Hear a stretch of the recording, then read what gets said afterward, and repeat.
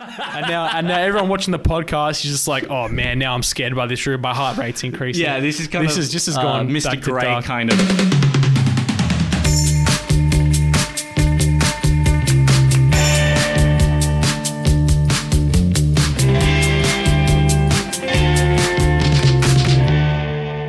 Isn't it great to be sitting on our newly designed table? Yes, for those who studio. are watching us from now on, we've actually got a fully designed Engineering Dad's table, which we now have as part of our studio. Nice little emplacement, good colour scheme. It's good to be home. Paddy's on a journey of self-discovery, still very much involved, but just in different parts of the world. So we thought, with the limited space we've got, let's actually do something with it. And I'm a lot more comfortable. Got the mic here, got the notes here, got the cameras going. Just having a usable background and setup that we don't need to worry about cables and plugs and all these other problems that we had last time. It makes our life a million times easier. And I'm loving it. But things are getting quite heated. And, that's just the reality of it. In more ways than just one, jeez. So the Bureau of Meteorology officially announced that we are now in an El Nino event. Terrifying. And I guess for those of you who've probably seen it on the news and thinking, La Nina, El Nino, you're probably thinking La Nina is rainfall and then therefore El Nino is drought, right? Yeah. That is it's what comes to mind. Two ends of a spectrum, right? Yeah. And in some respects, that's right. So I'll just quickly touch on what El Nino is just to cover it for the audience in the background. And the reason we're kind of touching on it before we kind of explain our reasoning is just because El Nino is something of a dark horseman. It can be quite scary, and the effects of it is terrifying. But before we get into it, let's go through that explanation. So it's known as a climate phenomenon, warming of the sea surface temperatures in the tropical region of the Pacific Ocean, part of the ENSO, which is the El Nino Southern Oscillation. What it's caused by is now normally trade winds will be blowing from the east to the west, and what that's doing is bringing sort of warm water over. But now in an El Nino event, that sort of tends to reverse or weaken. So hot water will flow back towards the East Pacific. So as the warm water goes eastward, it alters the weather patterns by affecting atmospheric circulation. Now in Australia, this actually affects the monsoon. So areas up north where storms and all your flooding and whatnot happens, and then actually disrupts usual patterns. Because in the Australian monsoon, as I believe, it's actually normal to get high rainfall events. We see areas of North Queensland get very wet. Yeah, I mean, we talk about examples of this was the La Nina event a few years back where the price of bananas went to 5 times the word the month before. Yeah, it's get a loan out for lettuce. The McDonald's sign in Lisbon was half a submerged. It was they terrifying. Swapped all lettuce over to cabbage for local produced burgers. That was a big thing. That was terrifying for a little bit. So those are those kind of monsoon drought conditions. Oh no, the flooding conditions. The flooding conditions, that La Nina associated with. That's it. So what happens is because the warm water is changing and there's different distributions and all that sort of stuff, the Pacific Ocean shifts weather patterns. So you get what's called high pressure systems over Eastern Australia.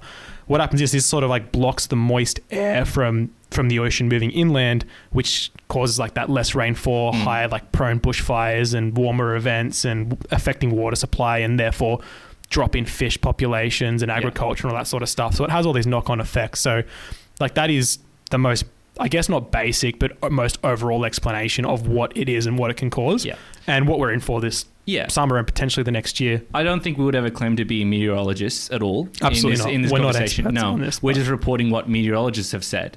And so the crux of this is El Nino is bringing higher heat, dry conditions, which usually lead to extreme weather conditions above the normal average, drought and fire. So that's effectively what we're experiencing. And I guess the concern for me was last year was La Nina and that was floods. And we saw that. We saw a 1 in 100 year flood in 2021 and a 1 in 1,000 year flood in 2022. And then 2023, which is, again, we haven't seen it yet, but possibly bushfires, drought. Another bushfire season, yeah. And it's quite imminent. And I guess where we're from, we've seen a lot of hazard reduction burning taking place. So trying to burn as much vegetation to ensure that we're not going to, get bushfires destroying our homes, which is, a bit funny because it only happened for a week. And I think I was talking to you about this offline. I was just surely they can't burn that much vegetation to save, what is it? How long were the bushfires in 2019? It was 4 months. Yeah. There's just never stopped, right? There was so much fuel on the ground.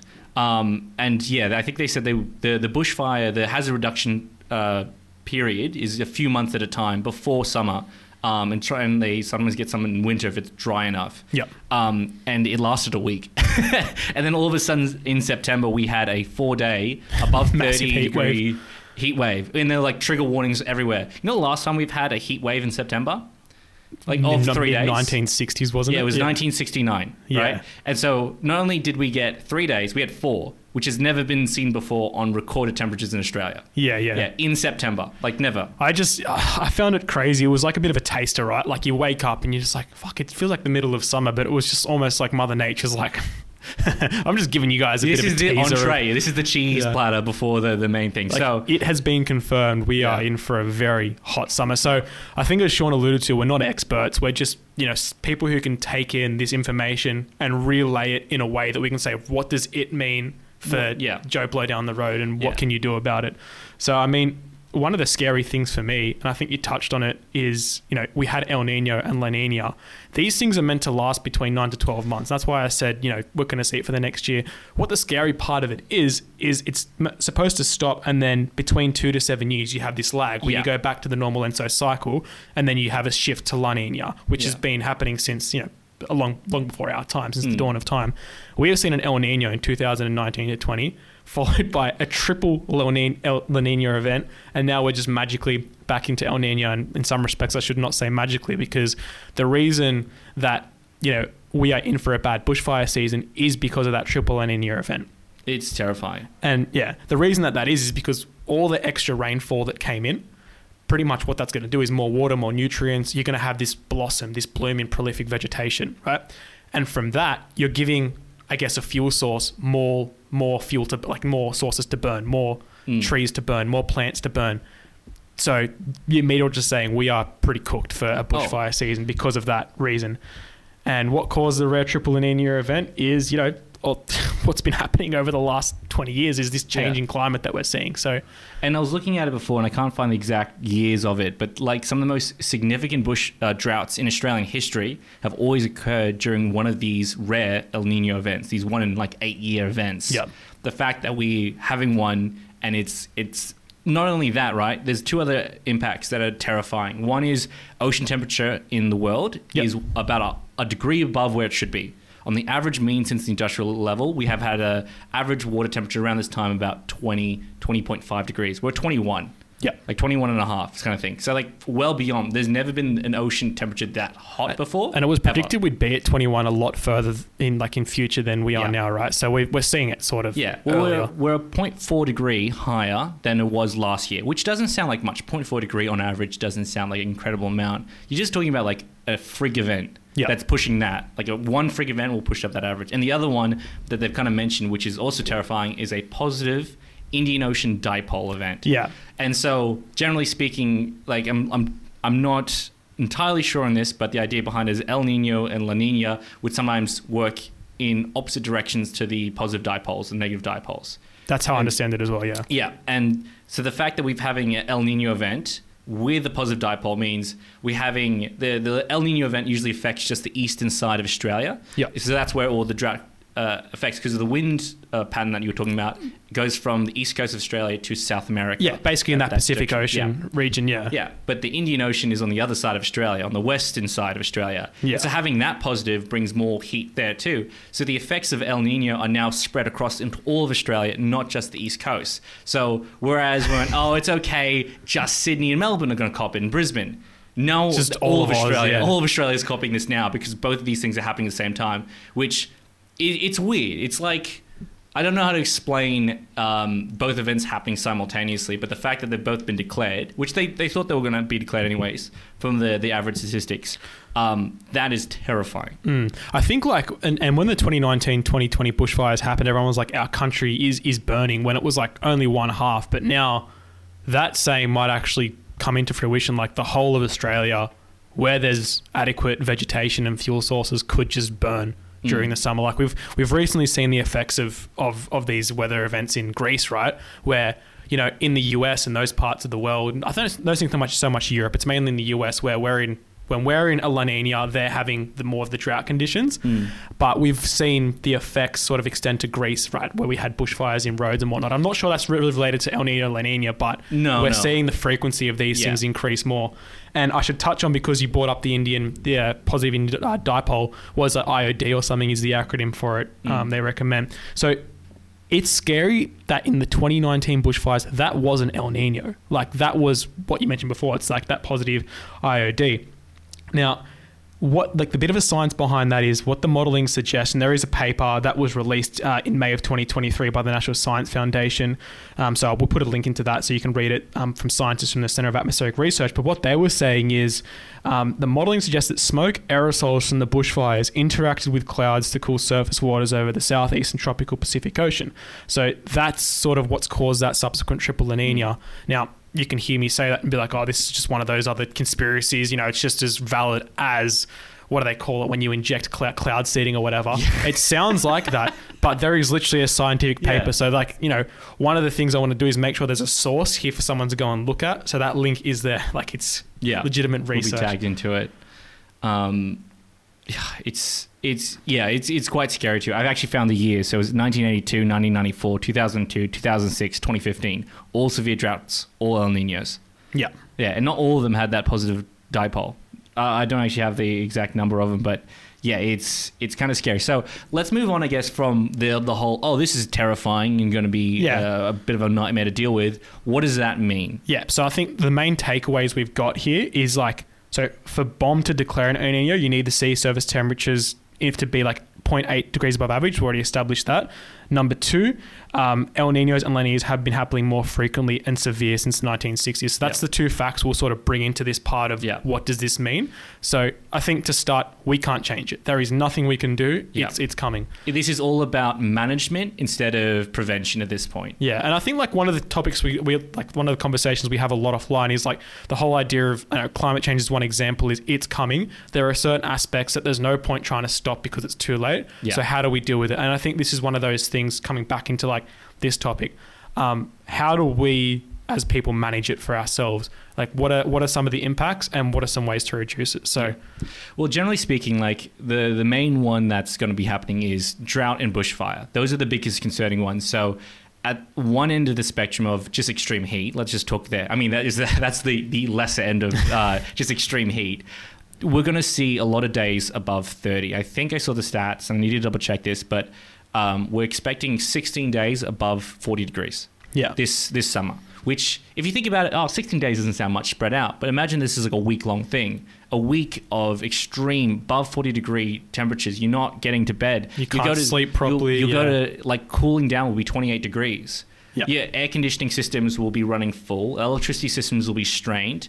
The contingency services will be starting to kick in, and so they'll be shutting down certain services to make sure the hospitals and electricity grid can stay online. Actually, this is one of the questions I had because it's more so for your field. Obviously, when you have floods, you have more risk of the grid going down because of these natural disasters.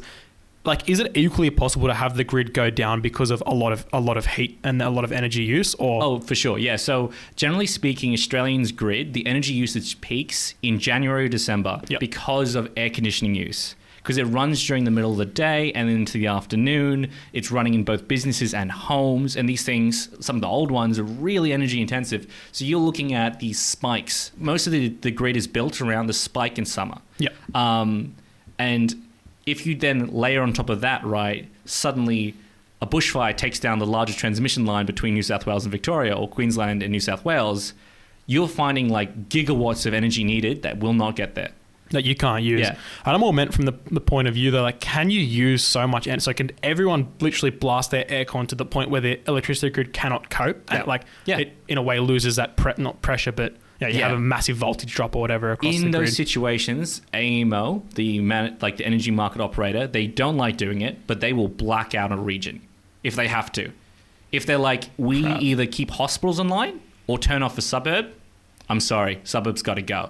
And so only when they're pushed against the wall they'll do that. They have this reliability standard, so they really don't want to do it. They'll burn as much fuel. They'll pull on diesel generators beforehand, but push comes to shove, they'll shut down suburbs.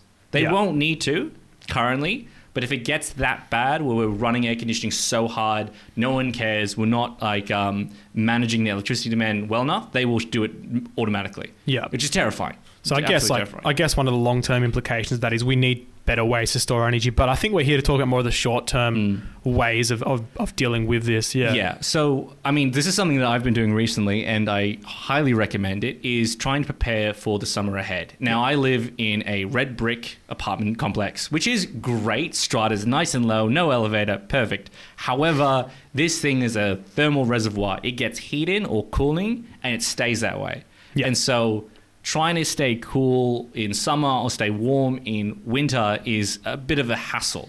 And one of the things that Australians should have done, and we kind of failed on, and there's a lot of political reasons why, is just insulation. We suck at insulation. Yep. We still don't have insulation as a requirement in homes. Across Europe, it's a requirement. So it's not in like our building code to have insulation. Up until like the 90s and like 2000s, it was barely considered required. Yeah. Old houses really suffer because they're not designed for... They're good for summer when they need to bleed heat, but in winter they get really cold. Yeah. Insulation deals in both situations. Yeah, it's just better at retaining whatever temperature it is that you need. Yeah. So in the absence of having good insulation in your home, trying to get insulation there is the next critical thing. So one is like just install really good blinds. Yep. Trying to block out as much sun. You got to think of heating and cooling in terms of energy. No longer about this is a hot wind or cold wind. A great example of explaining how hot and cold kind of differs, like get a piece of metal and a piece of wood, and you put them into the fridge. And now this is for people listening at home as well. Put them both in the fridge and leave them there for 24 hours. Now, I won't get you to answer this, but I'll get the audience listening in.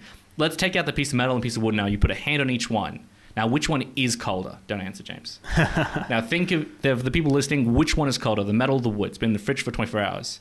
And if you said the metal is colder, you're incorrect. They are the same temperature. Both been in the fridge for the same time. It's just basic heat transfer. But the metal would feel colder because it can draw heat out of your hand. Yeah. Effectively heating is just, you're heating the metal because you're putting heat into it.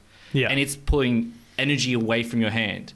The wood is doing the exact same thing. It's just doing it slower. Yeah, because it's funny when you said that. I was going to say, well, technically the metal is colder, but it's the degrees. Colder. The degrees isn't colder. Like it's still at 5 degrees or whatever your fridge is set to. The internal temperature of the metal and the wood inside the fridge would have been the exact same. Given 24 hours to reach the same level, but metal will draw heat out quicker. So effectively what we're trying to do is create an environment where that exchange of heat, where your hand and metal is exchanging heat, you're trying to reduce that. And so the most common one, and this is when you're building homes, is double glazed windows.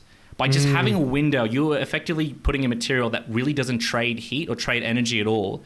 And so if it's hot outside, it's not getting through. If it's cold outside, it's not getting through. Whatever the temperature is inside will stay that way. Yeah. And so that's an easy one to do if you're building a home. The problem is, for most people, the home's already built. That's the thing. So like, I think we want to talk about how do you retrofit these things. I think double glazing windows sometimes can be hard to retrofit if your house is almost impossible, especially with strata. They just get in the way of things for no reason besides just causing a fuzz. So like one of the things you can do is just put like basic window film. There are specific types you can just stick to your windows, and it doesn't do just as good of a job, but it's on that same level. So that in conjunction with blocked out blinds, you can get the effect you're looking for. Realistically, during a hot day, if you want to keep a place cool, every little bit of light that you can block from coming in is light that isn't going to warm up your house. Now, we kind of talk about efficiency before. I'll bring it up later because there's another device I'll talk about efficiency. But we talk about, let's say, a car. How efficient is a car, James? Oh, like a normal ICE car, probably like 60% efficient, even lower than that. Some cars are down to the 30% mark. Average cars, between the fuel in the tank and the wheels like rolling, is between 25 and 45% efficient. So really poor, right? Right. Diesel cars, like diesel trucks, can get 45, 50. A little bit better, yeah. Yeah. Electric vehicles, what efficiency are they at, James? 90%? Yep, spot on, 90 to 95%. Do you know how efficient a light is? It's like an incandescent, like an LED light's a much more... It doesn't matter whatever light it is. Do you know what it is? No, I'm going to guess 90% though. It's 100%. 100%. Because if you measure the heat emitted from a bulb, if you put 5 watts into a light bulb, it makes 5 watts of heat. It's going to come out as heat, yeah. And it comes up as light, and that light will bounce across the room and heat up another part of the room. But overall, you're heating up the amount of input energy out. Yeah. So another thing to do is change your light bulbs to lower usage. Because effectively, if you look at your light bulb right now and think it's a 60-watt light bulb, it's not. It's a 60-watt heater. Well, I think just making sure like all your lights are LEDs, right? Because you can have a 5-watt LED and it's going to give you the same number Correct. of lumens as a 60-watt incandescent or fluorescent light. Yeah. And so some people will go, oh, but LEDs don't look pretty. They're kind of blocky, rah, rah, rah. Yeah, okay, sure. But you're adding an extra 50 watts of heat into your room. Yeah. If you're already 45 degrees and you're adding extra 50 watts, it feels hot. So just changing to light bulbs to cooler lighting is a huge and easy change. And not only that, less energy use means it saves on your energy bill. Like logically, the best thing to do. Switch to LEDs and switch to low energy light bulbs immediately. And that's like, you can get effectively, if you change all your light bulbs and if you had a big house and you had normal light bulbs, the old style incandescents, 20 of those is a normal like bedside heater. Technically, You've just removed it's just spreading out. Like if more you and had more. them all on, it's like having a bedside heater just running in your house 24/7. So just swapping the lights is like taking a heater out of your home. So it's an easy one to do. Change out your light bulbs. It's like extra $5 a light bulb. It's worth it. And it's like you can do some cool stuff with that, you know. Like now with LEDs, you can change like the color of lights and stuff. You can, if you into that DIY, you can. Oh yeah, I mean all the lights in this house, in this room, do change color. I wonder if I can change them now on stream. Now everyone watching the podcast is just like, oh man, now I'm scared about this room. My heart rate's increasing. Yeah, this is kind of just has gone Mr. Grey kind of color room. I wonder how this is going to come up on the cameras. This is. I can't believe that. People argue probably like looks scarier right now. I probably absolutely. Okay, so now that you're in the darkness of this podcast, let's go into the next part of what you can do. Engineering Dad's After Dark. Engineering Dad's After Dark. Yeah, so like insulation you can retrofit. So I think they use like foam and beads and whatnot. Like it's probably expensive. So like, you know, if you've got the money to spend, it's not just spending over this summer. This is long term. If you plan to live in your home for like, you know, till you're retired, for example, spend some money, get some insulation retrofit if you're worried. I'd say it's worth it. It's worth it. Always worth it. Yeah, if you can, do it. Some other little things I was thinking about is, you know how like with like door seals and whatnot, they tend to block hot air, like, you know, coming outside to in. So if you've got like little gaps under your door and your windows, I've found that can like really exacerbate how bad the heat is inside like certain rooms. So they're like little snake like seals that you can put under your door from Bunnings, really cheap, perfect. Like if you can get them, they are good as well, block out. And also like magnetic vent covers as well, you know, can block the air from unused rooms. So those are some sort of cheap tech you can put in. Oh, absolutely. There's like any area that you see heat coming through. And so you literally, like that metal discussion, metal's great at conducting heat. If you got a metal window frame, it'll get hot and then that heat will bleed into the room. If you can try and reduce that as much as you can. So, and then holes in my windows have little air vents on them. Stupid. I hate that. I hate how my windows have holes in them to let wind in. The whole point of windows is to stop the wind, but here's a little vent for you to get through. Yeah, and I mean, like, that's the idea of having a fly screen, right? You just open up your window and then you can have, like, the cool air coming in. I literally have a little, like, side door for mosquitoes that I had to, like, I'm not sure legally or illegally cover up some way, but now I've got them blocked. Because Strata doesn't listen to the podcast, do they? Strata doesn't listen to this podcast, thank God. Oh, Jesus. But I mean, the other one is just to get fans in as well and try and circulate air around. Well, this is one of the things I was like talking about, and you had a few points before. So like, I think using a fan, you know, is going to be much better on your electricity bill because it's just like a very light blade, doesn't need much torque to turn, and you can put it just on you. Like, generally speaking, we've got a fan on us right now that's quite low vibration, so it's not coming through that much and it's keeping us cool, not using much energy. But when I think of an aircon, it's like a refrigeration where you're using a pump to pump a refrigerant around, and you're also using a compressor to get the right supercritical saturated pressure that you need. Yeah. That in turn is going to use a lot of energy over the long run. So while some people say, yeah, let's let the aircon run all day, man, I'm thinking in this hot summer to do that a lot to get to the temperatures you need is going to really increase, even if you have solar. Like, I don't think most residential solar panels can keep up with that. Like, you're going to be doing a little bit, and that's probably it. Yeah, no, it's spot on. One of the things actually you can easily do as a way is you can have the aircon running all day if you really wanted to. You want to come back to a cool house? I totally get that. But you can just get a remote, like an IR remote. SwitchBot have one, and we're not sponsored by SwitchBot by any means, but I use it where on my way home, I'm in an air-conditioned office most of the day. On my way home, on the 30-minute ride home, I'll turn on my aircon. I'll come back, my house is cool. I didn't need to run it the whole day. My energy bill doesn't show it. But my house is cold by the time I walk through that door. And so that's just cooling down. I come in, turn the aircon straight off immediately. My house is cool. But it means I don't need to run it for the full day. And depends on the air conditioning unit. So this is something I'll challenge you on is air conditioning at peak can be really bad. But that's because a lot of air conditioning units weren't that great. If you get a reverse cycle air conditioning unit, those are actually really good. So they have effectively an efficiency above 100%.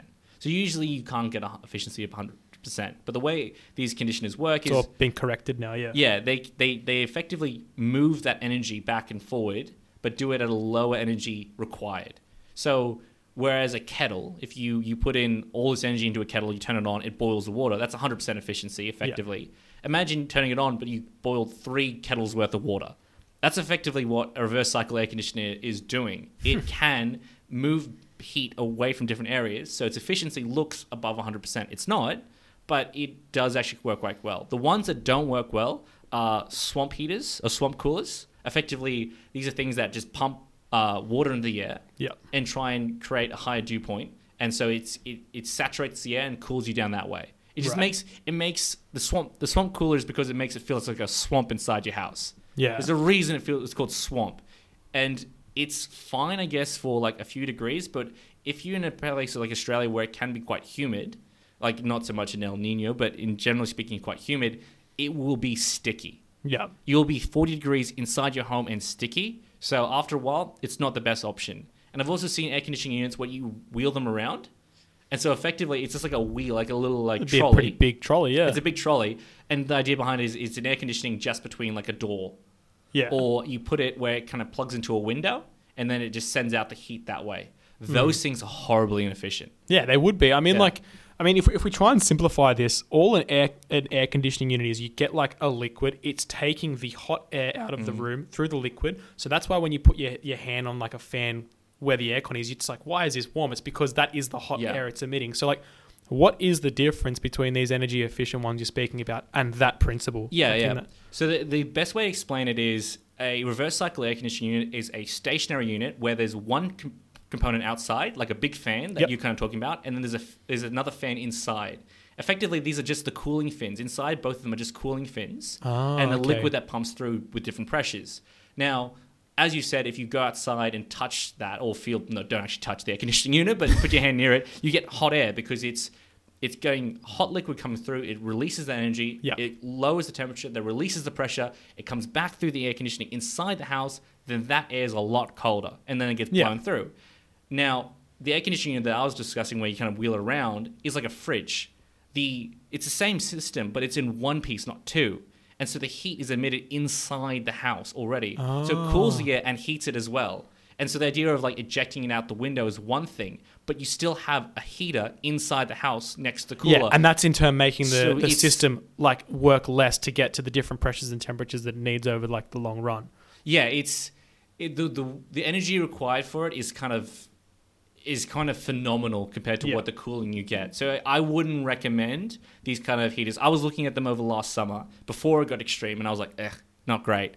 I've now settled on a really good fan that like blows the air conditioning in my house all around. So it's perfect for me, but that's the way I would do it. Yeah. Okay, cool. So I think like one of the main questions that people are going to have is, how do I keep cool? And I think we've answered that quite well. Like it's the main thing. So if you're still with us and you're happy with, how to keep cool during the summer, let's go into a couple of other things that I think you're going to be impacted by. And the first one is your water, for example. Now, just a bit of background, like obviously with a drought, there's going to be a reduced water supply, but something I wanted to make really fucking clear is that a La Nina event doesn't mean we have more water. Like I had a lot of people talking to me, they're just like, oh man, like, these floods are bad, but at least our dam levels are full, right? And we have more drinking water supply. And I'd sort of like just be like, okay, I'm not getting mad because it's a common sense thing, right? You think more water storage, more drinking water, because all you get told, from an average Joe Blow is that, you just need a dam that's full to get drinking water. But there's a step that people don't talk about there, and that's that all the farm runoff you get from like floods that gets into the water system needs to be treated, right? Because you're getting all these chemicals and organic matter that's going in. It somehow needs to be removed. Now, like this is not just speaking in Australia, but all the world's water systems originally aren't designed to deal with that big load in their normal like situations. You need like specialist treatment to be able to deal with that. So in these like La Nina events that are increasing, that's going to make it worse in Australia if you're getting more flooding. So that's just like something I want to touch on is, doesn't matter if you're an El Nino or La Nina, any extreme of weather conditions is going to make the water supply like a little bit harder. So, and there's not much we can really do about that from like our level. Like, you know, it's going to happen. So, you know, yeah, if you can reduce water use, that's a good thing. But some cool water conservation techniques I was like looking into is collecting rainwater. Now, some houses have like their stormwater tank where they'll collect that runoff, use it for their pool, use it for their drinking water, shower, all that sort of stuff. You can, depending on your plumbing system. Yeah, if you've got a good filter in it. But I mean, we've got one, but we use it just for gardening. Just for gardening, yeah. Like I know people who have like, put their stormwater, maybe put like a micro filter on their fridge and used it. Well, I wouldn't recommend it, but whatever people do, you know. Not with the things in the air these days, no. Yeah. But not, so I didn't really want to talk about the stormwater system, but more so recycling grey water for garden use. So we tend to do a lot of gardening in summer, right? People like to grow tomatoes, like to grow plants and whatnot. Not everyone's Italian, James, but yes, I also do grow tomatoes. You love a little good tomato, so you use a lot of water. Technically, like you might be doing more four-wheel driving in the summer, so you're washing your car more often, all that sort of stuff. Now, this isn't something that people look into quite a lot, but recycling grey water, so water that comes from your sinks, your showers, washing machines, your dishes, and all that sort of stuff. And everyone goes, well, how the hell can you do that? You can get a plumber, or you can do a DIY. I mean, actually, I wouldn't recommend it if you don't have a plumbing license. I think you're not allowed to change a shower tap without a plumber. So I don't think you can get away with it. People do it, but for the purpose of this show, I'm not recommending it. Yes. So you can divert that to a separate tank, right? So like you'd have a stormwater tank and your grey water tank there.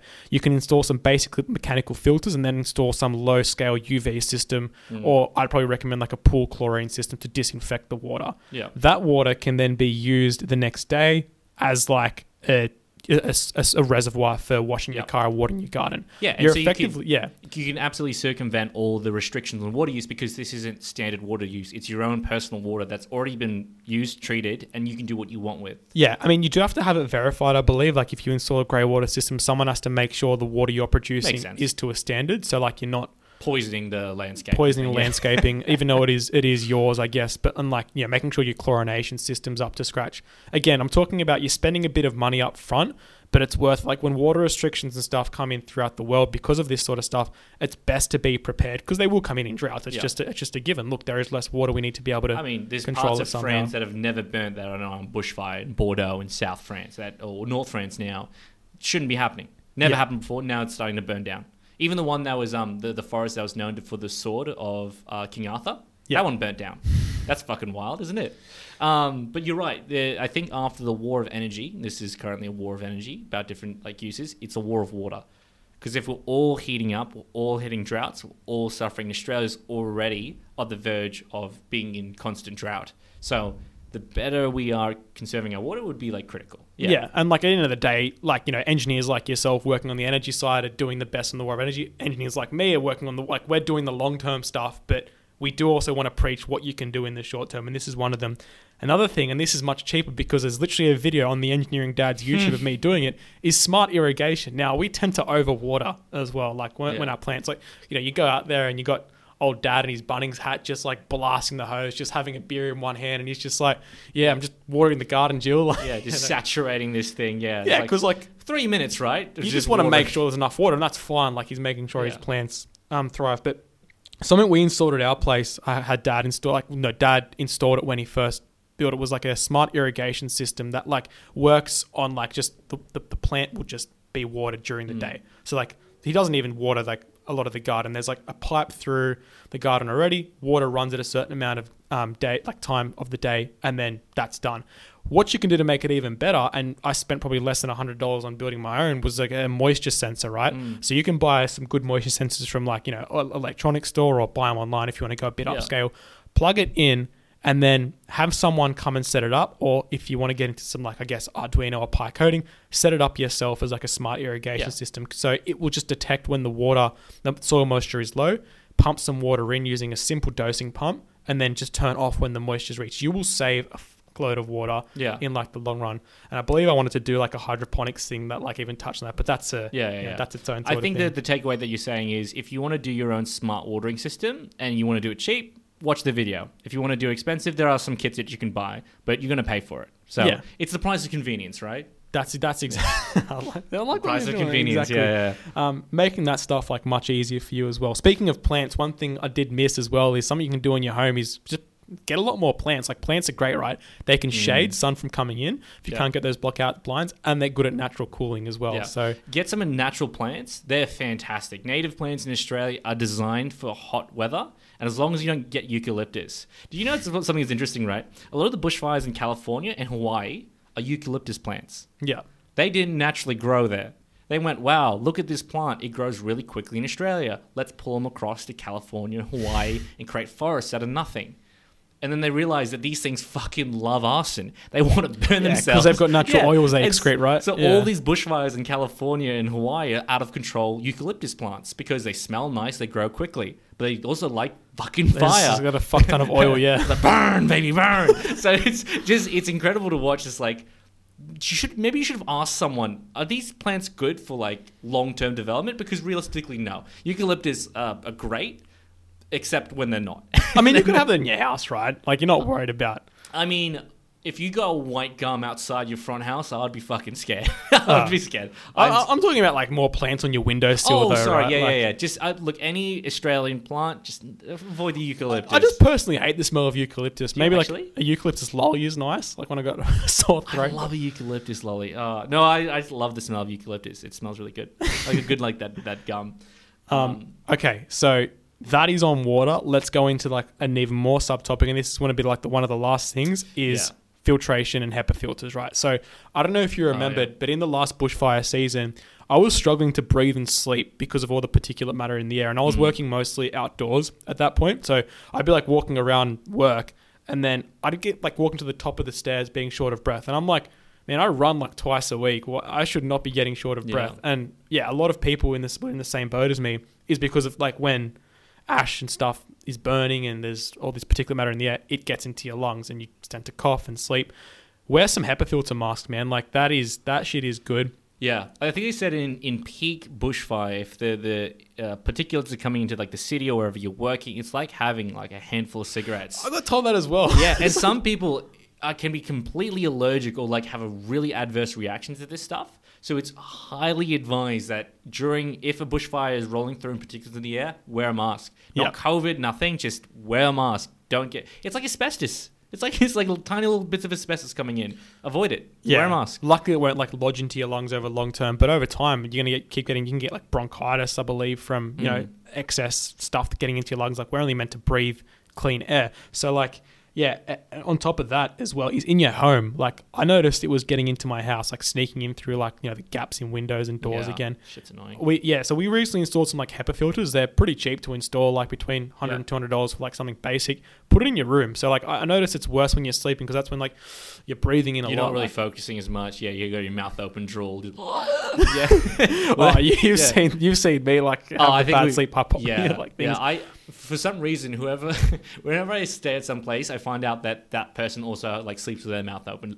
It's a weird thing that I've in my life. Yeah, it's been great. Like your room feels a lot lighter, feels a lot clearer, and it's good like for that sort of season. So yeah, during this whole hazard reduction burning we've done in the past week, it's been a godsend. So invest in some of those. Some advice from me. I think the last thing I would just say is any takeaway from this is it's better to be prepared than unprepared. Like luck is not a thing. It's something you prepare for. Yeah, you can't rely on it. By failing to prepare, you're preparing to fail. I mean, that's the classic one. So changing your blinds now before they go expensive, getting air conditioning units repaired and maintenance before summer, getting the filters now, putting on protection.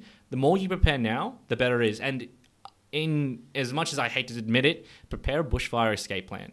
For people on the suburbs in the fringe, I forgot what they're called, where they're just on the border of forests, you should absolutely have a bushfire prepared plan. Yeah. Yeah. And so like... I mean, a lot of workplaces now putting their tow bans in, like the total fire ban. So like, not being able to like, use a lot of things that require heat and a lot of electricity and stuff. So like that, they're preparing, in that side of it. You should have the same level of preparation residentially. Yeah. Because you hear a lot like about, there's this many fatalities, like people dying in floods and bushfires. And you think, this is sad, but why? Like, there's so many apps you can download. I believe in New South Wales, we've got the fires near me, New South Wales, to ensure you're best prepared in conjunction with like an emergency stash, so like water and stuff. Because if you've got to get up and go, you've got time to prepare, right? Like you know when a bushfire is imminent, so have a backup plan. Yeah. And I mean, like one thing that I thought was terrifying is by 2030, 520,000 houses will be uninsurable. Not that you can get an expensive insurance. They'll just be like, you are at high risk of bushfire, of flooding, of cyclones. We will not insure your home. If something happens, you are gone. If an insurance policy is saying that you are not insured, it means that modeling suggests your house is absolutely going to be destroyed. Yeah, I mean, is that 520,000 is that for now until like we sort out our shit out, or is that just indefinitely? That's the current modeling projection, and we're already 1 degree above the industrial level.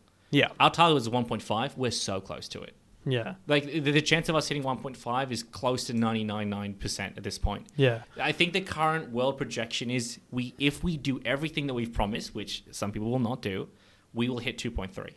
Yeah. And that is still talking like 80% wipeout of animals in Florida and bushfires and most islands starting to get flooded. There are literally people in the United Nations today arguing because they had to move because their town is flooded. It's going to be a lot. And that's at 1 degree, not at 2.3. So it's just going to get worse and worse and worse. But actually, without diving into that, did you see like the post now that, I don't know if it's like a meme or not, but flowers growing in Antarctica? Have you seen that? Yeah, that's fucking wild. So, people like, that hints that we're entering the next ice age, which I think is like scary because we are due for an ice age since like the woolly mammoth. But I would be interested to see what would actually happen if we went into an ice age, considering like how the climate, it'd probably just be like a normal day. Yeah, could you imagine that? It's just like, we're in an ice age, guys. Burn coal, burn more coal. Yeah, like, go, like, quick. We have to like reverse our plans. Like, let's exacerbate climate change. I mean, that'd kind of take the relief off a lot of people's shoulders. But I mean, that would be coming in clutch by Mother Nature. But I don't know. As we've been in the water, Mother Nature is not is not a nice person. Mother Nature is indifferent to humans. We are parasites. Yeah, she don't discriminate. I think that's fair to say. Yeah. Mother Nature's like, you're a pain. You're a pest. I will kill you. It's effectively what's going to happen. If global warming is the like the ibuprofen to kill us, all right, that's pretty sad, but that's what we've got to deal with. Yeah. Stay safe. Stay cool. Yeah, stay cool.